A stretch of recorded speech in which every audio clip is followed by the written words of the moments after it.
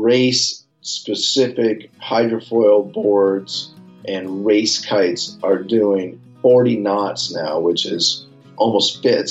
That's actually 50 miles an hour, which is way faster than I want to go.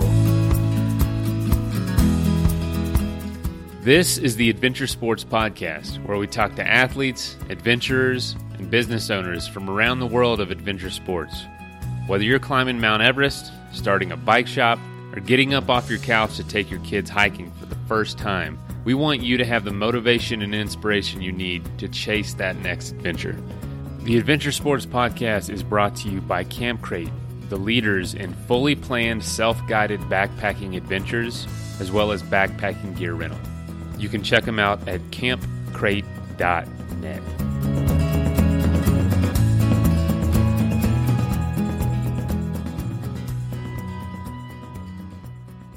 Hey folks, this is a sport that I didn't even really know existed, which is long-distance kite surfing. And I'm going to make a bet that a lot of you out there didn't know either. So I figured it'd be a good episode to replay from a few years ago. Kurt did the interview, and I hope you enjoy it.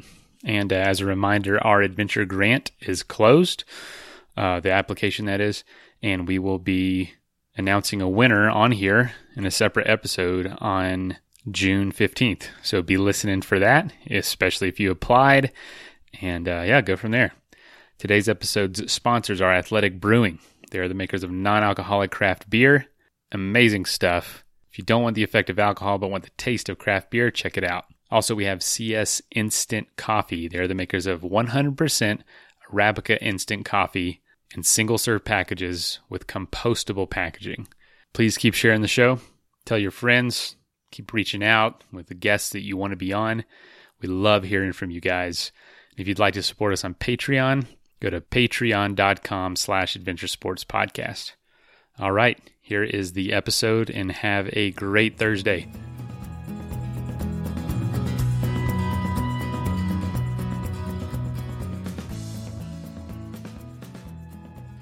Hi, friends. Thank you again for listening to another episode of the Adventure Sports Podcast. I have a really fun one for you today. We have not covered this sport much on the Adventure Sports Podcast yet. We did one show on this, almost 2 years ago. And so I'm excited to hit it today because it's so fresh. Today we're talking about kite surfing. And we're talking about kite surfing with someone who has quite a lot of experience and even taking kite surfing to new levels. I'm excited to hear his stories and all about the sport. Bowen Dwelly, welcome to the program. Thanks, Kurt. Great to be here.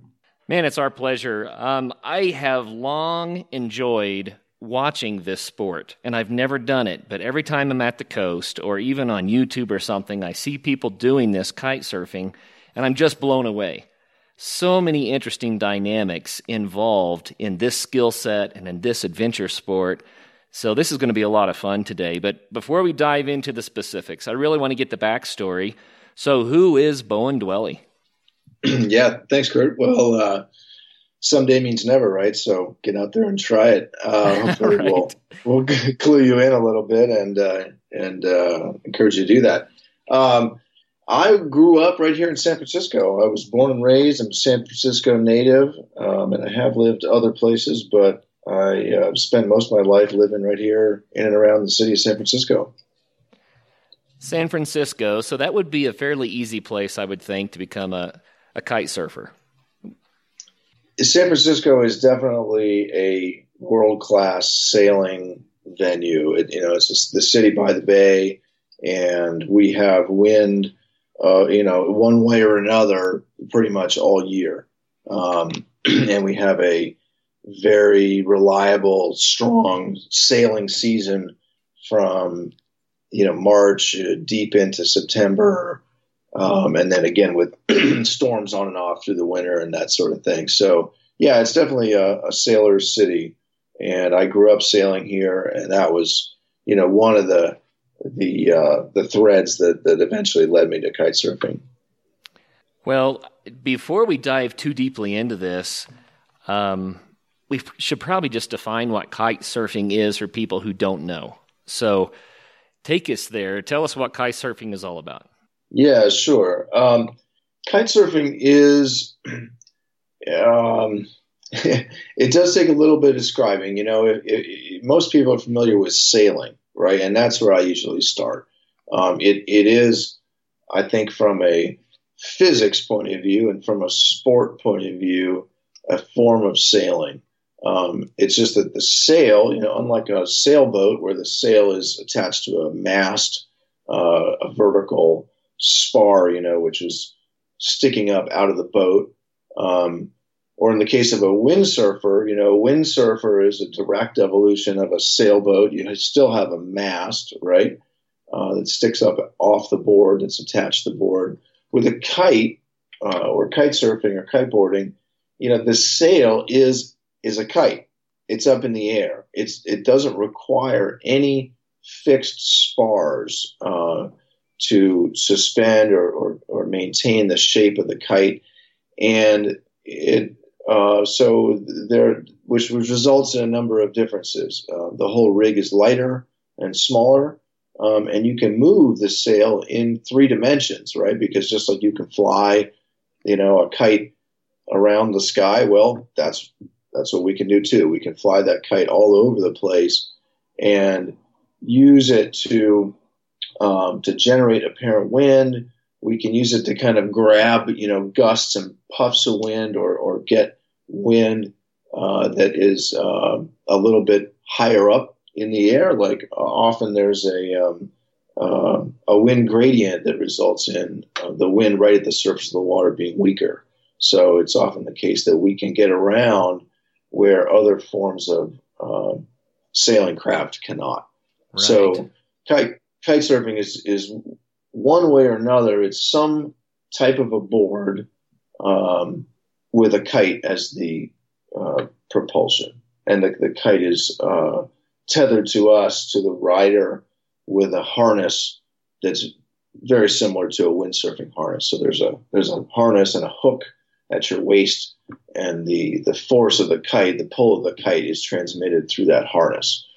Very good description. The first time I saw this, it reminded me of something out of a children's story, right? Where some kid goes up on the hill with a kite and the wind carries him away and he has some amazing adventure. And I thought, who dreamed this up? The imagination it takes to figure this out and to figure out how to make it work. But it does work. It's amazing how well it works. Do you know about the history of it? Yeah, a bit. And, it's great that you use the word magic. It is a really magical feeling. Of course, many sports are sort of magical, but people who surf, any form of surfing, right, if anyone who does any form of surfing is familiar with that gliding feeling, right, the feeling of gliding across the water, which is a very magical feeling. And with kite surfing, we have the gliding across the water feeling combined with the magical feeling of being pulled along by a sail, essentially, right? And even more magical is that the sail is a kite up in the sky, right? And it doesn't weigh anything, and you can fly it all over the place. So it is really magical. Who came up with it? Well, what popped into my head is the French, right? The French have a long tradition of sailing and of innovating in sailing and of inventing exotic forms of sailing and other sports. And I'm not an expert on the history of kite surfing, but there was kind of a parallel evolution where I think it was a couple of French brothers, the Ligonier brothers, and then also some Americans were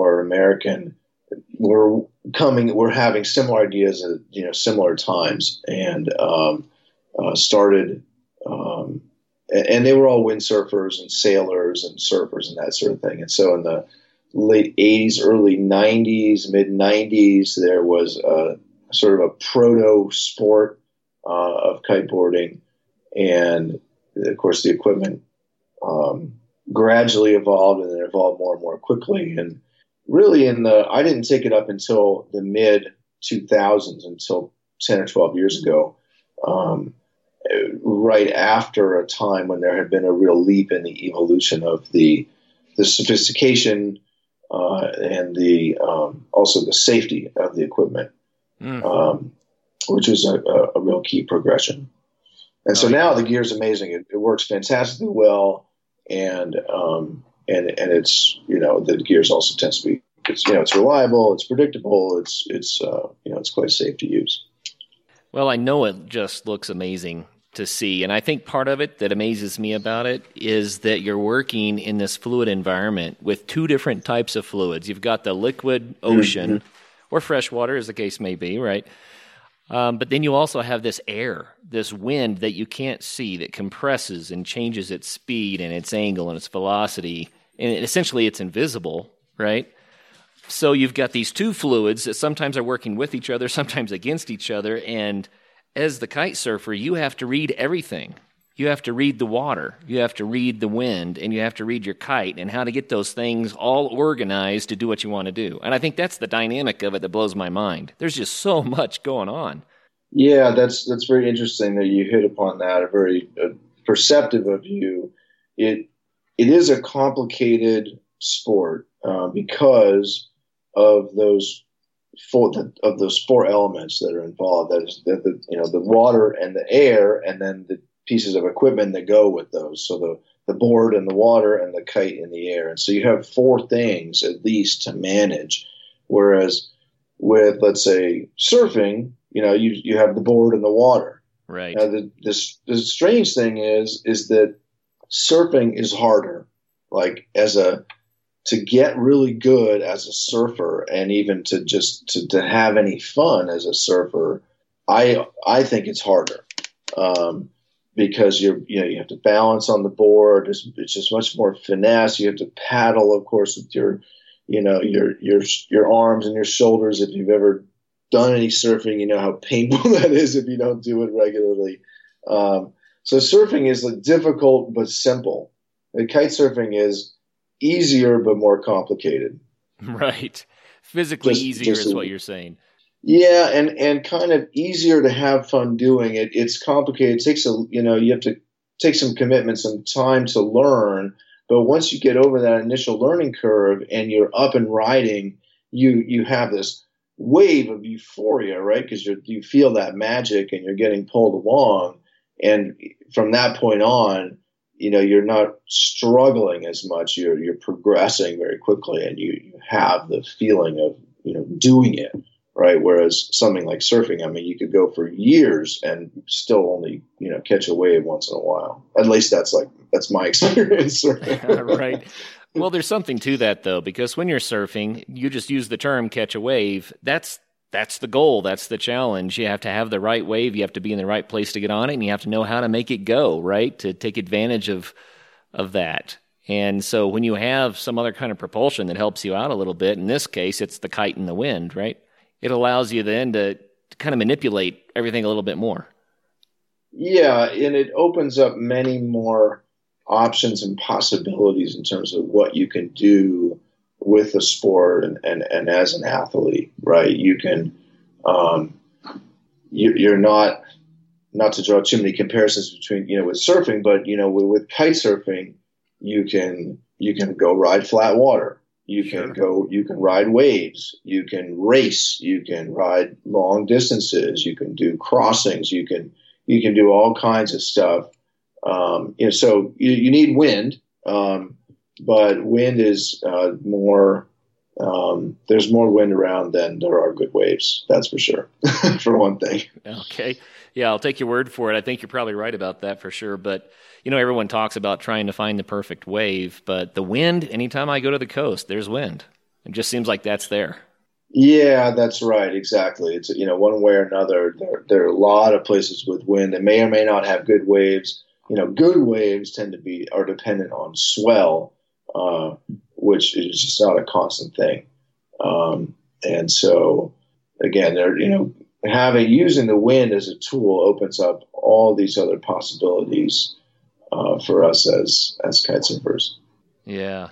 Well, you mentioned before the show that the sport itself has changed a bit, that what's state of the art today is really advanced compared to how it started out. Can you illustrate that for us a little bit?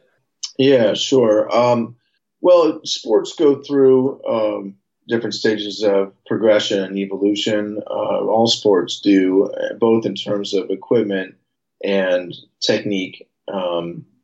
And with kite surfing, let's see, if we think back, well, I think that the most prevalent image that most people would conjure up of kite surfing is freestyle, someone doing tricks, doing all kinds of flips and rotations and spins and that sort of thing. And that does continue to be a popular discipline in the sport. But perhaps, well, certainly not the only one, and not the only major discipline in the sport. Wave riding began to become much more popular, I'd say about 10 or so years ago. And that was partly due to improvements in equipment that made it just more possible. The equipment became better suited to riding in waves. And also it was just kind of these things are also a bit of a fashion and trend sort of thing. So it just also wave riding took off a bit more at that time. And so that's become a major discipline in the sport. So in addition to like a freestyle world tour, there's a wave kite surfing world tour and competitions all over the world in that discipline. There's also racing. Racing has emerged also over the last 10 years, but more and more, so much more so over the last 5 years. And by racing, I mean course racing in the same way that sailboats, that you do sailboat racing around a course. And there's specialized racing equipment, boards and kites for kite course racing. And most recently, just as sailboat racing has evolved, and if you're familiar with what's been going on with the America's Cup over the past two seasons in particular, all the the America's Cup has gone to hydrofoils, and that coincided with another wave of development in hydrofoil board development. And so just about the same time, kite surf course racing went to hydrofoil boards as well. And that revolutionized the racing scene. It also led to what now you're seeing the last literally just 2 years is the explosion of people riding hydrofoil boards, not just for racing, but for free riding and recreationally. Let's dive into that a little bit, if you don't mind. Yeah. That's fascinating. So a hydrofoil in the right conditions is going to be far more efficient. But how come? Why is that? I mean, what does a hydrofoil look like compared to the standard board, its predecessor, and how does it work dynamically differently? Yeah, it's really totally different from a physics point of view. So if you picture a board that we might ride, just picture any surfboard, like a 6 foot long surfboard that you might paddle into a normal wave. And many of us kite surfers ride surfboards like that. A board like that, as you're traveling over the surface of the water, the board is planing on the surface of the water, and it's in a way it's not doing all that much. I mean, you're pushing the board around, you're generating a little bit of lift with the fins, just like surfboard fins that push down, extend vertically down from the tail of the board. Right. And you use those to steer around and that sort of thing. And you use the edge of the board to help generate kind of lateral resistance to go upwind, etc. But you're gliding over the surface of the water, and that creates a lot of friction. Until you do something, until you get off the surface of the water, and that's what a hydrofoil does. So a hydrofoil is, perhaps you've seen them in the America's Cup. Those are like J foils or kind of L foils that extend down kind of like a J shape from the hulls of the AC boats. Ours are more of in a T shape, so there's a central mast that extends down from the bottom of the board, and then there are horizontal wings, usually a larger front wing and a smaller back wing, and this is all fabricated from carbon fiber, so it's quite very lightweight and very slim and efficient, hydrodynamically efficient. So that extends down from the bottom of the board about 1 meter, and then you have the wings extending horizontally from the bottom of the mast.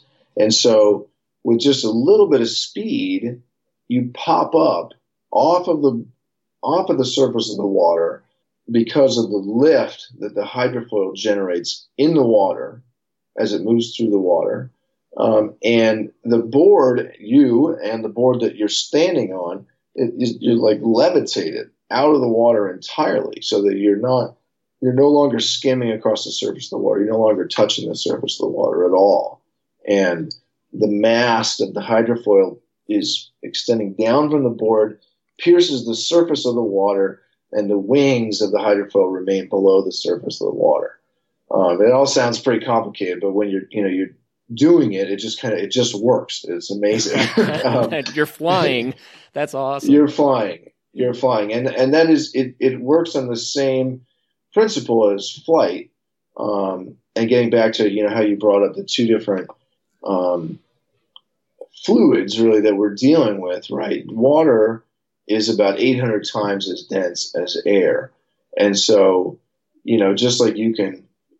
A hang glider is big enough to suspend the weight of one person in the air. Well, a little hydrofoil that's only about, 1.5 feet wide or something is big enough to suspend the weight of a person because it generates 800 times as much lift. Wow. Because the water is that much denser. So the feeling at the end of the day, right, once you figure out how to ride this thing, and there is sort of a very steep learning curve. I can imagine. To figure out how to ride the foil, because it's all just the dynamic, balance of your body. But once you get over that learning curve, you're flying. You're flying over the surface of the water. You're not getting bashed and bumped around by whatever chop is on the surface of the water. You're traveling you can travel much faster. And it's much more efficient, so you need less power from the kite, which means you can use smaller kites, and which means you can also kite with the foil board in much less wind. So the threshold of wind that's required before you can get out there and get going is much, much lower. That is so cool. I don't have a lot of context for this as far as the surfing part goes, but I know from skiing what a difference it is to be bumping along on the hard pack versus when you get enough powder that you start floating in the medium of the powder. And now you're not on the hard surface anymore. You're in a fluid environment again. The soft champagne powder does that. And you literally are flying on a pillow of fluid. And so that's the only context I have for what you're saying. But the difference between skiing that powder and skiing on the hard pack is huge. So I can imagine it's got to be that way for you on your hydrofoil board.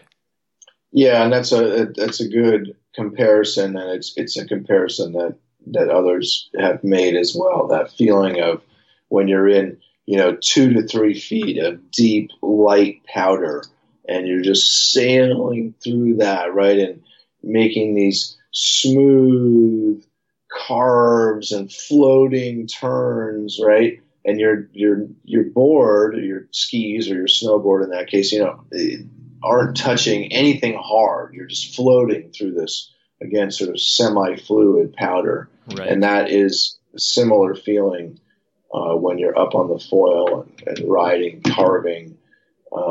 It's an incredible feeling. Yeah, so it's revolutionized, like I said, first of all, racing, because it's so much more efficient and faster, but also for the recreational rider.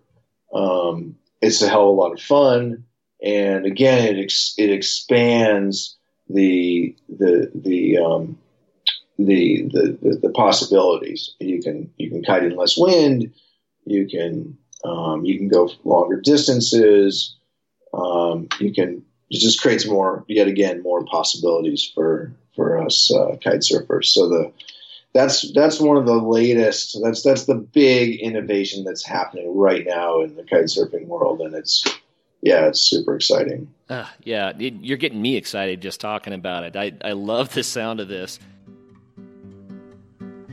Athletic Brewing is pioneering non-alcoholic craft beer. Yeah, I said non-alcoholic craft beer. And there's a number of reasons you might want to do that, whether you're training for an event, which a lot of our listeners are, or, if you're babysitting and don't want to be drunk in case something happens. I mean, stuff happens, but you still want to sit down and enjoy the game and have a beer. This is an incredible option for a full-flavored, full-bodied beer. Each can is only 50 to 70 calories, with IPA, golden ales, stouts, and tons of seasonal offerings. Athletic Brewing is a great option if you want that craft brewery taste, but not deal with the effects of alcohol itself. If you'd like to save 15% on your first order, go to athleticbrewing.com and use the code ADVENTURE at checkout.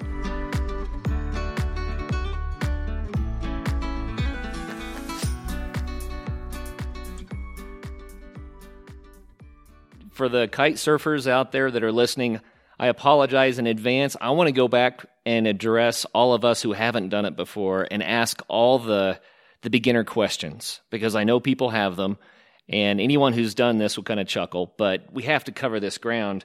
Beginner question number one, how hard is it? How hard is it to learn to do this?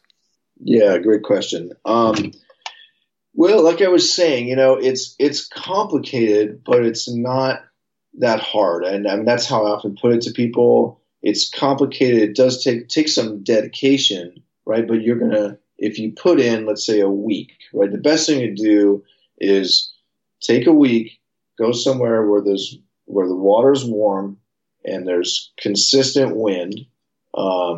And ideally it's and it's a good place to learn, which would be a big, shallow area. So the Outer Banks of North Carolina, Cape Hatteras, that area, for example, right, is probably the best place in the United States to go learn to kite surf.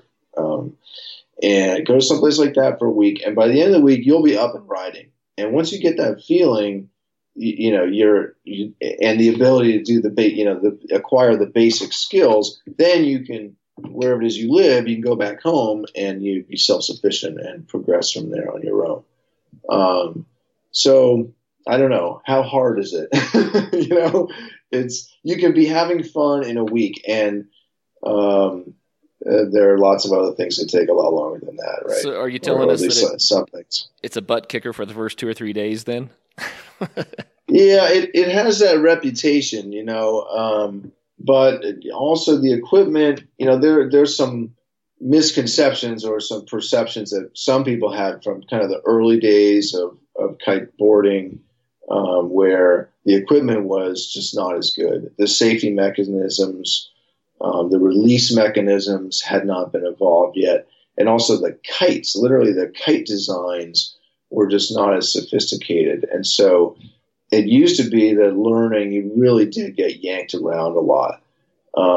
And you got teabagged, right? As you're learning, you'd crash the kite and then you'd get dragged through the water, and that just, went on over and over again. But again, the equipment has evolved. And so, especially if you have your kind of athletic wits about you, and you've done other sports of various sorts, and you're comfortable in your body, and you're game to learn something new.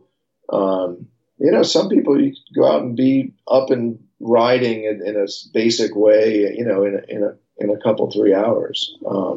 So I would not say, I'm not going to back up the idea that you're going to get bashed around for 2 or 3 days. Not necessarily. Okay. I think it's improved from the early days. Well, that's encouraging at least, right? So then I have to ask the next question, and beginner question number, I guess, was that 3 now? How hard is it to learn how to fly the kite, to master that? Yeah, well, that's what I was just going to say, is that for most people is the big hurdle, I think, in terms of skills that they have to acquire. If you're not a sailor, right, then you're not familiar with the feeling of how you're not familiar with how a sail works or the feeling of controlling a sail. And even if you are a sailor, a kite is a bit different, but it is basically a sail. And so if you're a sailor or a windsurfer, or you've done any sort of kite sport, you're going to have a big advantage. If you're coming at it completely green and you've never sailed and you don't have any sense for how the wind works, that's another piece of being a sailor. You don't know how to read the wind or feel the wind, and you haven't gained that intuitive understanding of how strong the wind is, how gusts work, all that sort of stuff that becomes second nature. Then your learning curve is going to be longer in terms of dealing with the kite.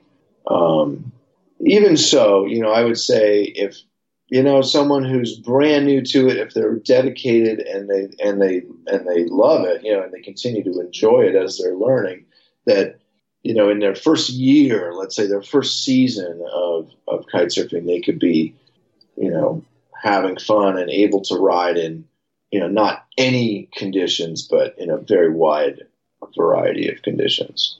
Well, speaking of the conditions, beginner question, again, it has to pop up all the time. Can this kite just catch a huge gust and take off with you? I mean, is it going to bash you into the rocks or take you so high in the air that you don't want to come back down? I mean, how does that work? Yeah, the short answer is no. Again, the equipment has evolved, and so in the early days, there were stories of and examples of that happening with people, and even so, it was quite rare, and really due to user error, But the way the kites work, it's just like a sail on a sailboat. You can sheet in and out. Okay, so you have control over how much of the wind's power you are capturing by controlling the angle of attack of the kite, just like the angle of a sailboat's sail. And if a big gust comes along, well, you just sheet out or even just let go of the bar for a minute. And modern kites are such that they're basically completely depowered if you just let go of the bar. And then all you have to do is reach out and grab the bar again. So it kind of goes to a flight neutral position where it's not yanking on you anymore. Exactly. And so when you see people doing big jumps, I mean, they're doing those jumps under their own control. And when you hear a story about someone who gets yanked into the air or into the rocks or whatever, and it does happen, but that's user error. And that's the same as, someone crashing their bicycle, off the side of the road.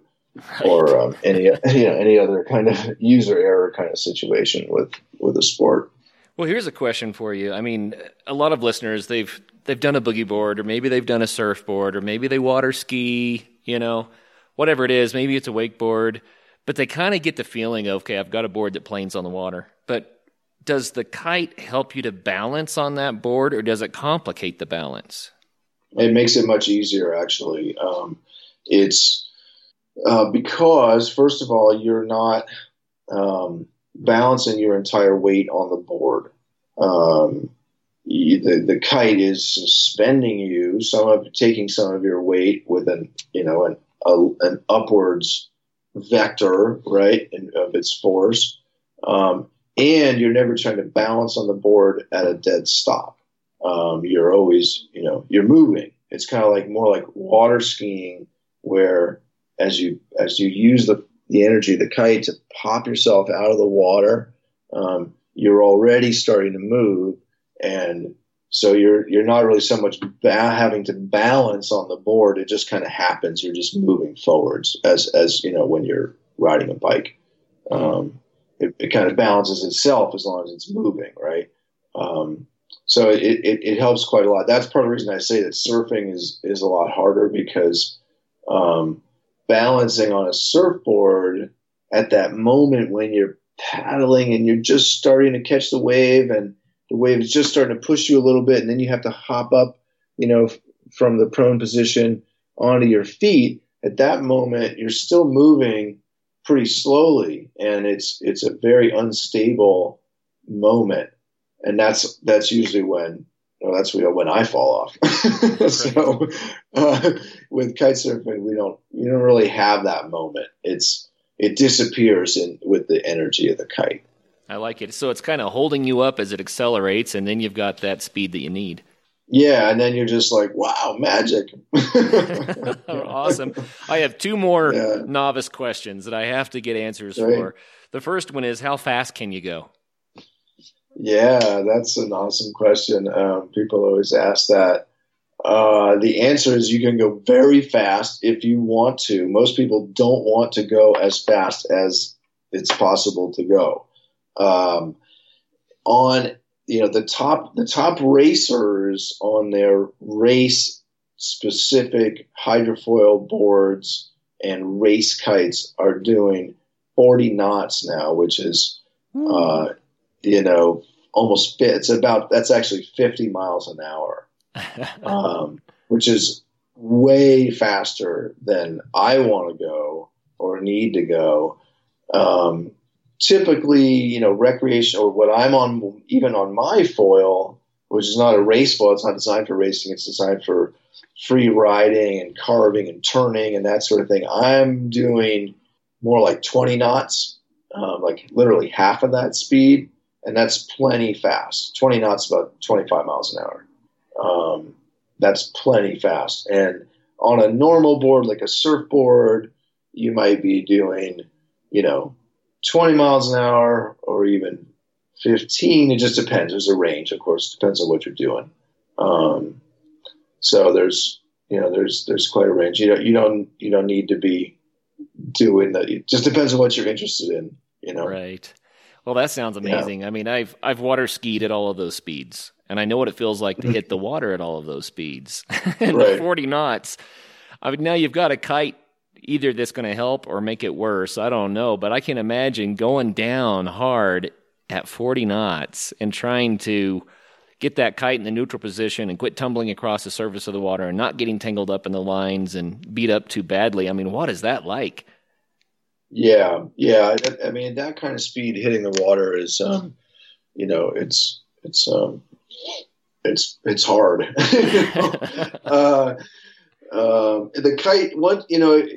The kite can't help actually once you get, to the advanced kind of expert level, because as you start to crash, sort of, you can, if you're lucky or really skilled, you can use the kite to kind of, grab the power of the kite and kind of suspend yourself in the air and control the crash, and maybe the board and kind of crashes out from underneath you or whatever. But that's not always the case, and people do go down hard in these, especially in these when they're racing.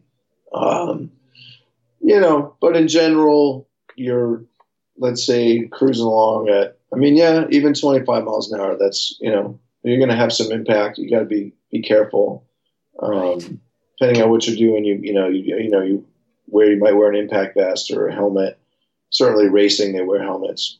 Well, I'm gonna claim that this is my last novice question, but I'm sure I'm going to ask more without even knowing it. But here's my last novice question that I know about, and that is going against the wind. If you go out somewhere and you need to get home again, what do you do? Yeah, just like sailing. The physics of sailing are what permit you to sail upwind. It's for someone who's not a sailor and hasn't experienced that, it's hard to understand. But it's the same basic principle, physical principle of lift, that an airplane wing is generating lift, a sailboat sail or a kite is generating lift. It's actually not just pulling you along, right? It's or it's not just getting pushed downwind, pushed along by the wind. It's actually, again, it's working like a wing, and it's pulling itself. That lift is pulling the wing or the sail or the kite forwards. And again, the physics allow that to actually pull you upwind into the wind to a certain extent. And your upwind angle, your maximum upwind angle, depends on the type of kite or sail, that you might be using, and also the type of board, because the board can also generates lift in the water. And so, and that's what tacking is all about, right? If you've ever heard, a sailboat has to tack to go upwind. It goes one way at an angle, and then it tacks across the head of the wind through the wind, and goes the other way at an angle, and gradually makes progress up into the wind, right? Sure. Same with a kiteboard or a kite surfing situation. Again, just depending on the type of kite and the type of board, we can always go upwind to some extent. And now with the hydrofoils, it's another advantage that hydrofoils have, is that they're incredibly efficient and they generate tons and tons of lift. And so we can go upwind like never before, which again opens up new possibilities for us in terms of riding. So what you're saying is it's a whole lot different than the bed sheet that I tied to the broomstick on the inner tube. Yeah, that's right. Exactly right. That you're just going to get, and you ended up on that island and you were stuck there for a week, and, Right. you luckily you had like a jar of peanut butter and a loaf of bread, and your parents, were really glad to see you when you made it back. Oh, that's cool. I get the idea of the wing, though. It's not that the kite is dragging you then. It's that it actually is creating a lateral force that you can angle and use to pull you into the wind a little bit and that kind of thing. It makes sense, just like sailing. Matter of fact, I have to bring up the Adventure Sports Podcast is brought to you by 180 Tack. Where did that come from? Hey, there you go. We chose that name because we love the idea of changing directions and flying with the wind. But anyway. Oh, interesting. Yeah, I was going to ask you about that name, actually, because, of course, it is a sailing reference. Yep. This episode is also sponsored by CS Instant Coffee, 100% Arabica coffee with compostable packaging. And you can find them at csinstant.coffee and use adventure at checkout for 20% off. Well, we've got to talk about some of the things that you have done with this amazing sport. You've done such a perfect job of describing it to us. I feel like I've had my first lesson now. All I need is the equipment and a good breeze and a little bit of water, right? But you have done some amazing trips where you are covering vast distances kite surfing. So instead of like, okay, I went out on the lake and I moved around, or I went out and I came back again, you're traveling with this. I mean, you're treating this like it's maybe a bicycle that you could cover a continent with. Yeah, absolutely right. There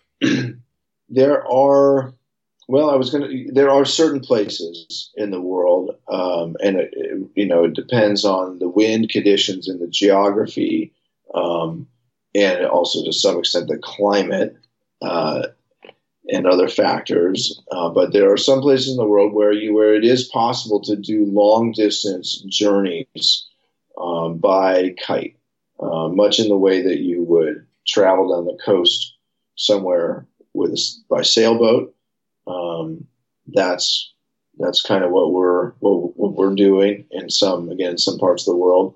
And yeah, it's also similar to what you might do, on a bicycle or long distance backpacking, or even similar to what some paragliders do in what they call volbiv, which is like fly and camp, or Volvisa, which is fly and then use your Visa card to stay at a little hotel, and then fly and then use your Visa card to stay at a little hotel. So we do both of those. And the place where I've done it most is on the coast of Brazil, the northern coast of Brazil, which is, because of a number of reasons, is the perfect place to do long distance kite surfing. It's warm, right? It's close to the equator. The water's warm, the air's warm. And if you look at a map and look at the northern coast of Brazil, it slopes kind of from the west northwest to the east southeast, and it's right in the path of the Atlantic trade winds, which come from the east to the west across the Atlantic there. And so all along that coast, you have steady winds. So you got warm water, warm air, steady winds, sandy beaches, good food, friendly people, and Brazil's a big country. So there's more than 1,000 miles. I mean, there's a very long distance of coastline there that you can travel down with relatively, with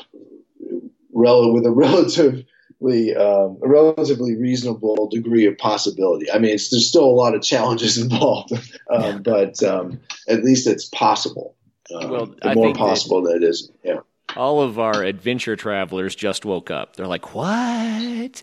What? Say that again? What? So how do you carry gear if you wanted to camp? Can you do that? Yeah, you can. And I have done one trip like that so far where we carried everything that we needed. And again, because of the climate, you don't need to carry very much. You really, in the water's warm enough, you can just wear board shorts. And when you get out of the water, you really just need like a dry t-shirt and maybe a fleece or something like that for the evening.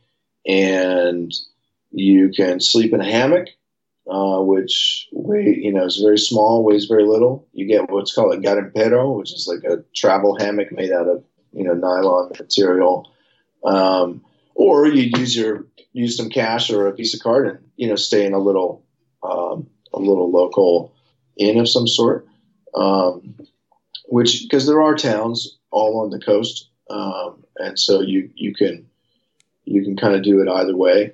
But yeah, it is possible to carry everything you need, and we use waterproof backpacks to carry what little equipment we need with us. Most of it's like cameras and batteries, because these days, if you don't capture it on film, or on an SD card, it hasn't happened, right? So right. I just envision you guys coming in.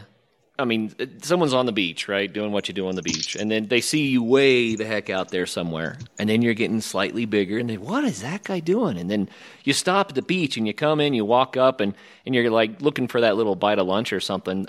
Dude, where did you come from? You know what I mean? Yeah, I do, and it's really amazing to arrive somewhere that way and to be able to say to yourself or whoever asks you, well, we came from up the coast. Well, where did you come from? And they usually say the next town or the other end of the beach or something, and we'll say, well, no, we came from this place that's like 100 kilometers, up the beach, for example. And that's a pretty normal day for us long distance kiting. 50 to 70K is pretty easy. It's a short day. 100K is a moderately long day, and you can do longer than that, 120, 150. There are other guys, there are always some people that are trying to push the extreme of whatever angle that they're into. And right. So there are people who try to set distance records, right, of how long they can go in a particular day. That's not my particular interest. My interest is the long distance experience and the journey, the experience of going from place to place. And what you just alluded to is that, you wake up in the morning, you might be, camped on a beach somewhere or staying in a little local village, and you set up your kite and you get in the water, and that's it. You just leave. You don't need anything else. You don't have anything else, and at some point later in the day, you decide where you want to stop, and you pull up into the beach and put your feet on the sand, and there you are. And so it's nice. Yeah, it's amazing. So we do travel, a long way, but we're not necessarily trying to travel. We're not trying to necessarily set records, per day or that sort of thing.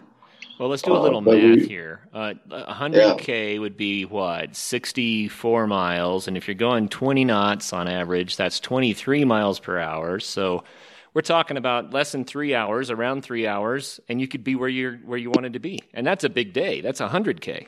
Yeah, the math works out a little bit differently because even going downwind, we are tacking to some extent. So we're not going in a dead straight line, first of all. Gotcha. We're tacking back and forth. And then, of course, there's some variation in your speed. You often, we are stopping here and there along the way. And there's, of course, variations in the, which way the coastline is going. You have to go out around a point or, in through a bay or something like that. And so what we normally use as a guideline is somewhere between 20 and 25 kilometers per hour over ground. And so that's not speed over the water, that's like speed down on the map down the coast. So, if I'm looking at the map, and it's 50, or let's say it's 80K to the village that I want to get to, that's about 50 miles. I'm going to probably figure that's going to take me more or less 4 hours, maybe less than 4 hours. So 100K a day, you're probably going to be in the water sailing or kiting for 5 hours at least.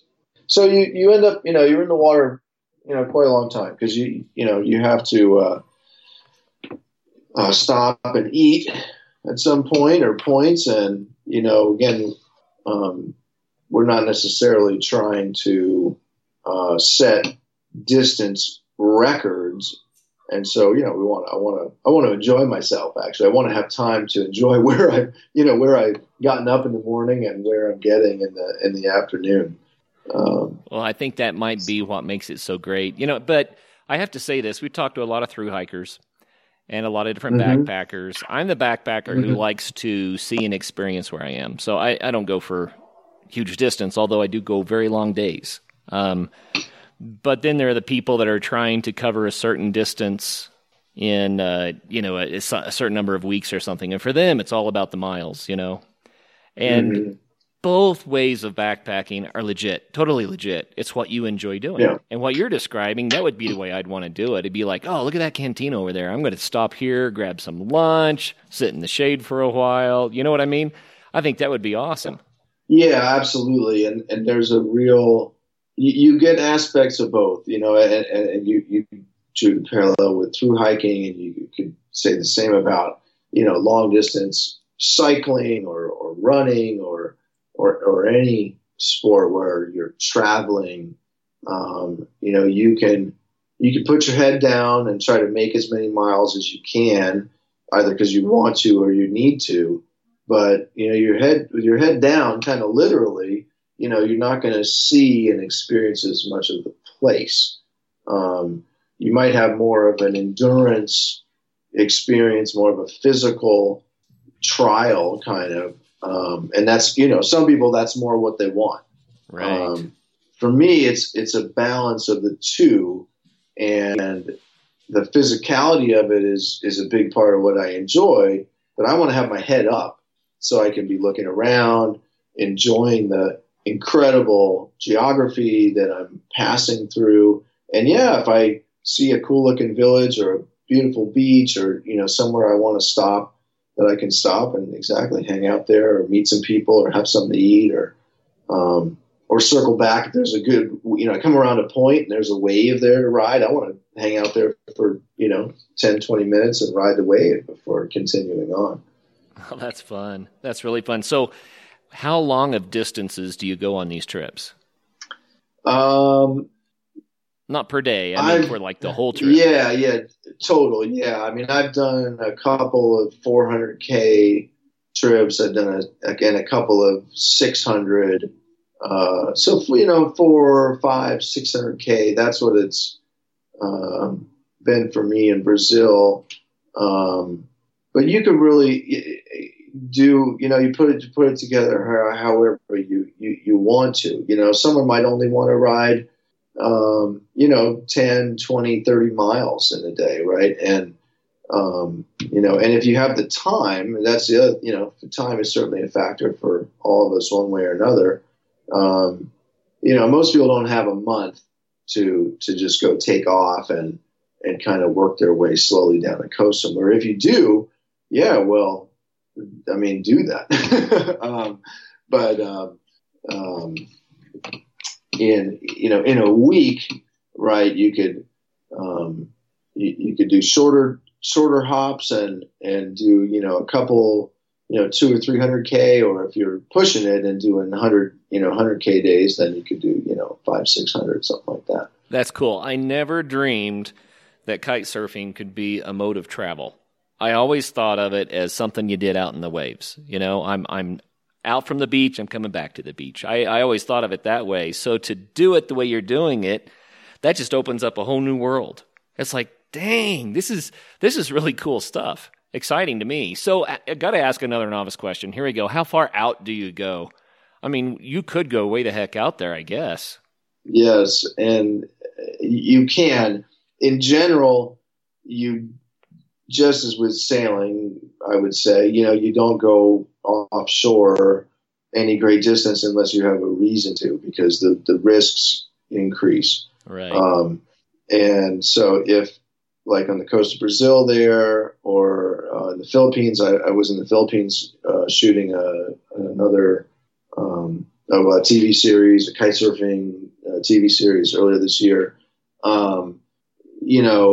Unless we're crossing from somewhere to somewhere else, then we're staying within sight, and ideally within, a distance that you might at least theoretically be able to swim right from shore. So, a mile's kind of far enough. Sure. Then again, because once you get this in your mind that, you can use the kite as a form of transportation and use it to get from place to place, you look at the map or you look out at the horizon and you see an island over there and you think, oh, I'm going to go to that island, or across to that other piece of land or whatever it is. And so we do end up doing that quite a bit too. And there are lots of places in the world that have super cool crossings to do. And, where even if it's, might be just a few miles, there's a place down in Baja California that's very popular for kiting, the town of La Ventana. And there's an island off of La Ventana that just makes a super fun afternoon. You stick a couple of beers in your wetsuit and you kite over to the island and stop and have a beer and kite back. And it's irresistible. When you see something like that, and then there are much bigger crossings that that people are doing. So 50 miles, 100 miles. Mitu Monteiro, who's a pro kiter from the islands of Cabo Verde, he just did a journey where he kited from. There's, I think, 9 or something principal islands in the Cabo Verde group, and he last year connected all the islands together and chained them by kite. And some of those, were, I think, 100-mile crossings, something like that. Wow, substantial stuff. Yeah. Well, you know what? You mentioned films. We've got to talk about the film stuff you do, because I know that our listeners are going to want to see this, right? It's great to hear about it, but man, I'd love to be able to see that. And I also want to talk to you about this idea of intuition that you're coming up with that grew out of this kite surfing. But first, let's go back to the films. You did Surfin' Sem in Brazil. Tell people what that was. Yeah, totally. Thanks for asking. And yeah, it's one of those things that it's one thing to try and describe what you're doing, and it's another thing to be able to show people. So I'm really excited that we have something to show. So last summer, I was part of a project with myself and 5 other athletes, so a team of 6 kite surfers and a small film crew, and we shot one of these long distance trips in Brazil, on the coast of Brazil, about 600 kilometers over the course of about a week and a half. We got the backing of Canal Off, which is an outdoor sports oriented media company and television channel in Brazil, and Surf and Sim Theme, which is a company that organizes long distance kite surfing trips there on the northern coast of Brazil. And we shot what turned into a 55-minute adventure travel documentary that shows what that experience is like, and that's available on Vimeo. You can share the URL through the show notes there on the show, and it's just so cool for me to be part of that project. First of all, also very interesting because I was only an American on a crew of all Brazilians, and so the production it is mostly in Portuguese, and then my dialogue is in English, and then there's subtitles, English subtitles for the rest of the athletes. But yeah, it was just a fantastic project to be part of. I learned a lot and had a fantastic time, and it turned out really, really well. So I think it really does show the long distance experience that I'm talking about. Oh, that's awesome. So let me explain how to spell this and that kind of thing, and we'll put this in the show notes like you mentioned. So if anyone's listening to this and you can't write this down, just go to the adventuresportspodcast.com. It'll be in the show notes. But Surf and Sim Theme, you have to think Portuguese here. Sim is S-E-M and Theme is F-I-M. So surfing like you would expect, Sim Theme. And I imagine if you go to Vimeo and just search that, you're going to find it. But the Vimeo number, and I know that no one's going to remember this, is 220-552327. So if you went to Vimeo.com and put that number in, just go to the Adventure Sports Podcast and click the link. You'll save a lot of time. So that would be how to see that. And that's awesome. You said 55 minutes. I know how I want to spend my Friday night. Yeah, well, thanks. I hope you enjoy it. I think you will. It was shot by a young adventure sports director, Bruna Toledo, friend of mine. She's based out of Sao Paulo, and she did a fantastic job. And it's really quite a challenge. It's one of the things that I learned a lot about, being part of this production. It's really quite a challenge to shoot, first of all, even while you're traveling, let alone shoot while you're traveling mostly on the water. And it's logistically quite complicated. And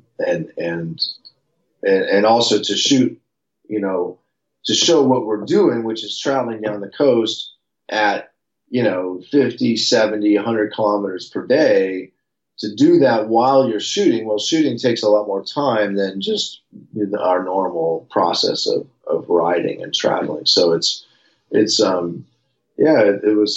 quite an interest, quite a production, and I think it turned out really well, and we're all proud of the result. And then since then, I've been part of a couple other projects. Earlier this year, I was in the Philippines, as I mentioned, shooting a similar sort of thing, an adventure travel, primarily kite surfing documentary TV series, also backed by Canal Off, also a Brazilian production. It's funny how, I don't know, there's a lot of support for this kind of thing in Brazil, maybe not as much here in the States. I'm not sure if there's an equivalent sort of channel here.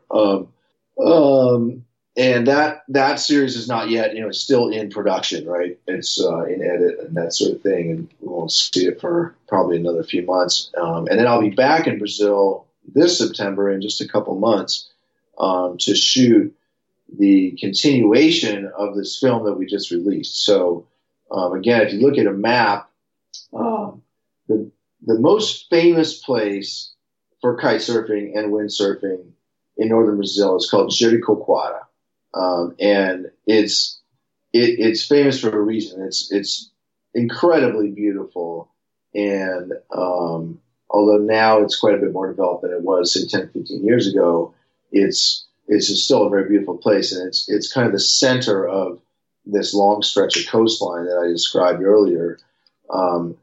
And so this film that we just finished and we just talked about, we began to the east of Jerry, as it's known by, in short, and we passed Jerry, and then we continued to the west, and we stopped at this other little village called Atins. And the idea was that if this film was successful, and if we could secure the backing from Canal Off and some others, that we would produce or continue down the coast and into the Amazon. That's what we proposed, and we showed them the results. This film looks amazing, and they're very happy with it. And so we got the green light to turn it into a whole series. So in September, we're going to travel. We're going to meet up in Atins and continue west past the city of São Luís. And once you get past São Luís, you basically enter the Amazon coast. The coast changes completely. It's not sandy beach anymore. It's islands and mangroves and who knows what else.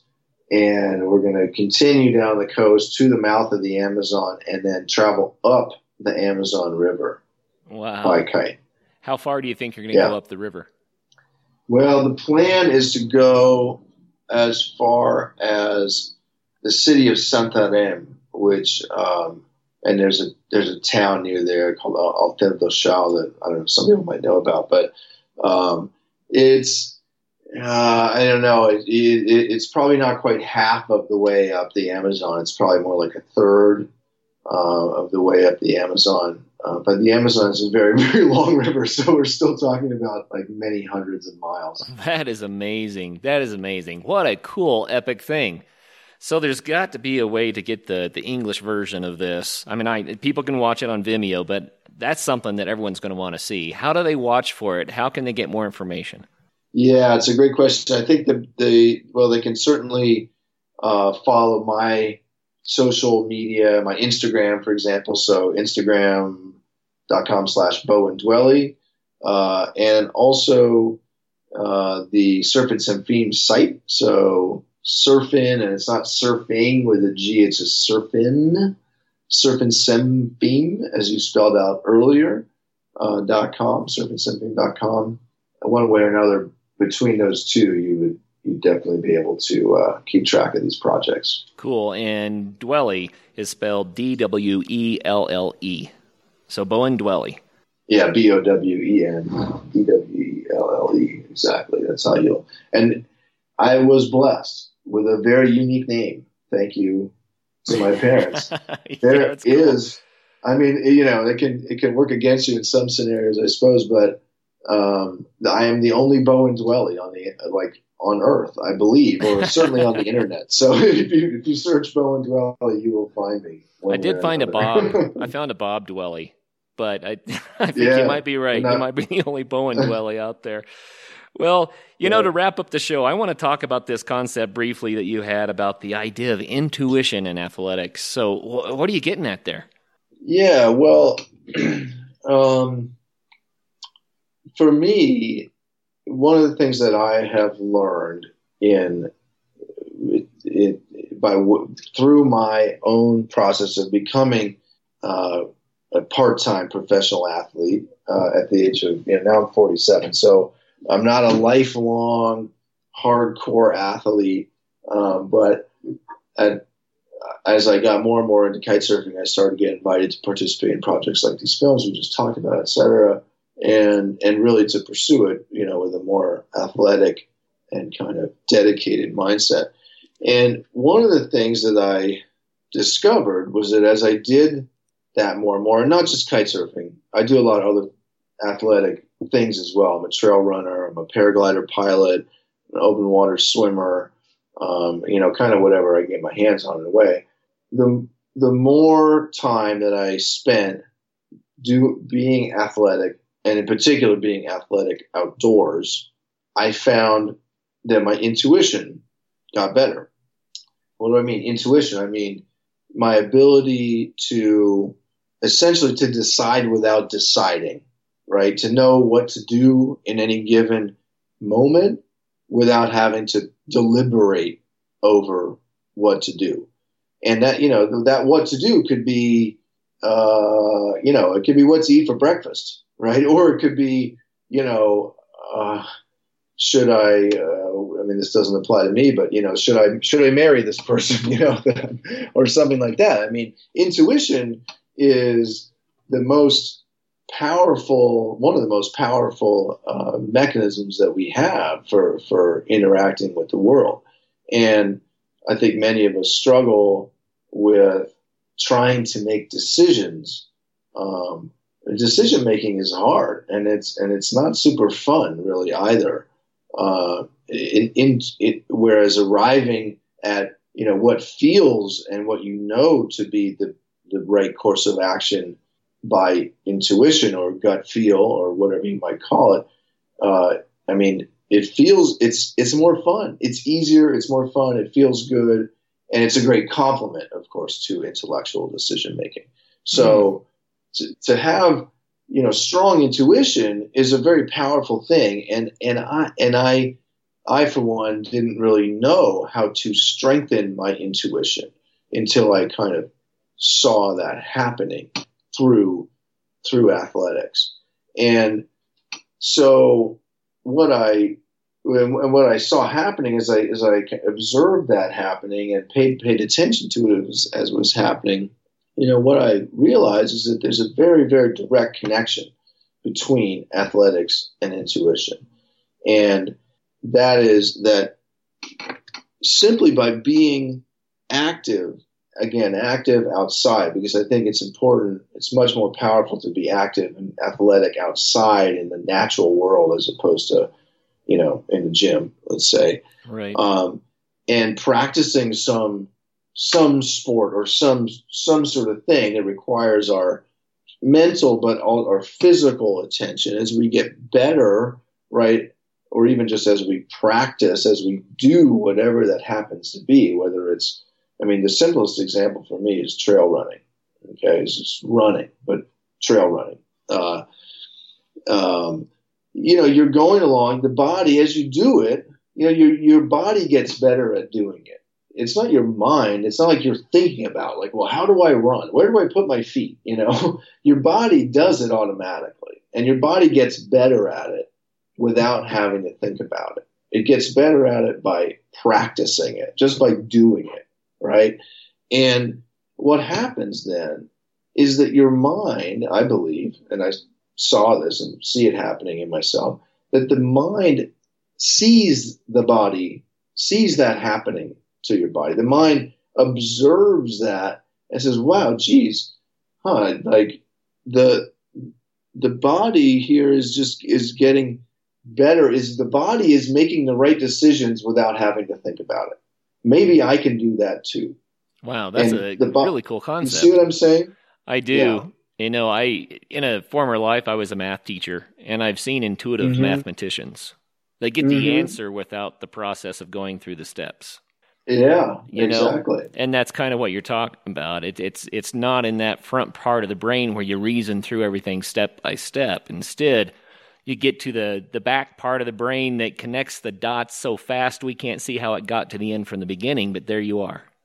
Exactly right. And there's tons of research that shows that in many cases the decisions that we think that we make have actually been made in that back part of the brain before the front part of the brain, gets a hold of the information. Then the front part gets a hold of it and says, hey, I made this cool decision. And actually, the brain chemistry already made the decision.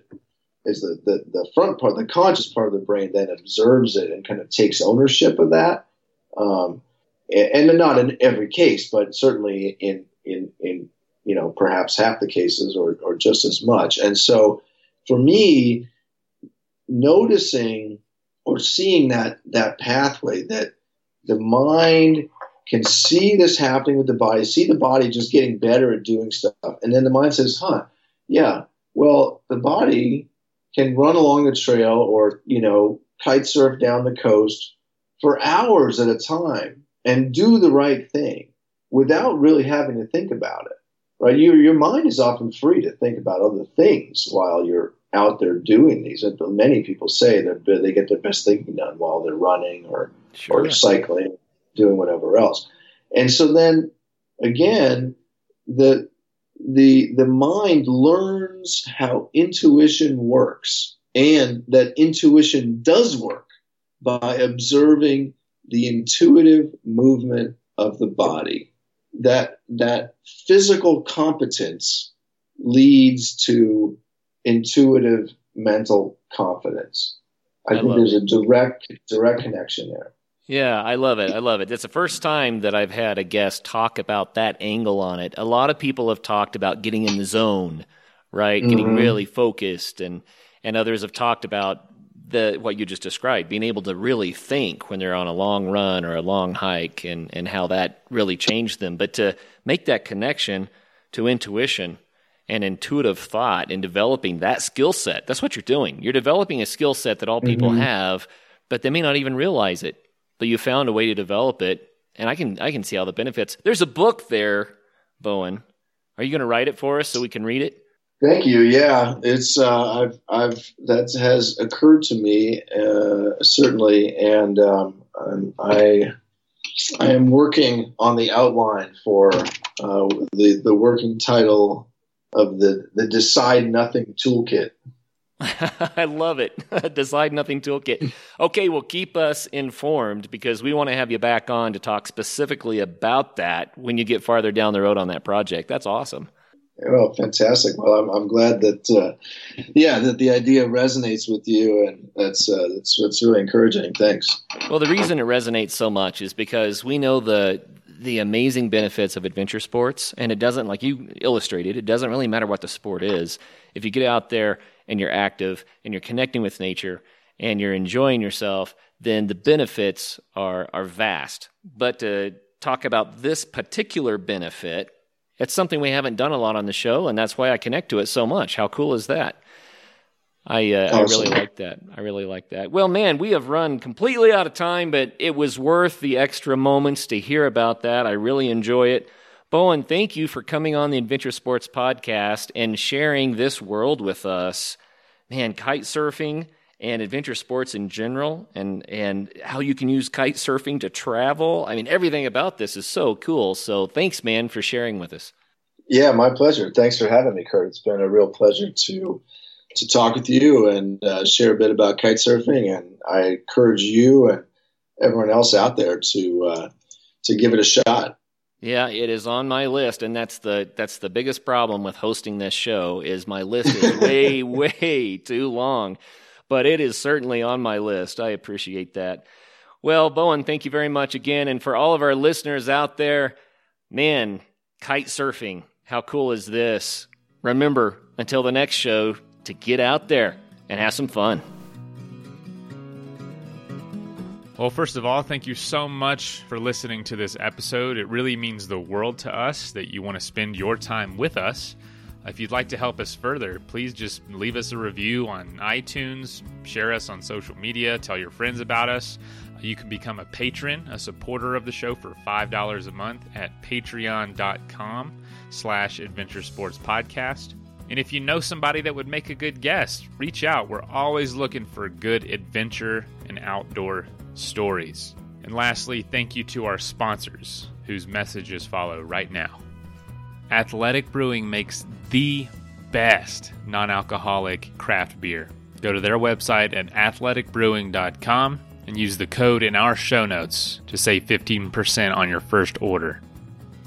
After all this adventure talk, if you're needing some gear yourself, but you need some advice before buying, go to backpacktribe.com, where you can ask questions to the owners who have experience with all the gear, as well as all of it for sale right there on their website.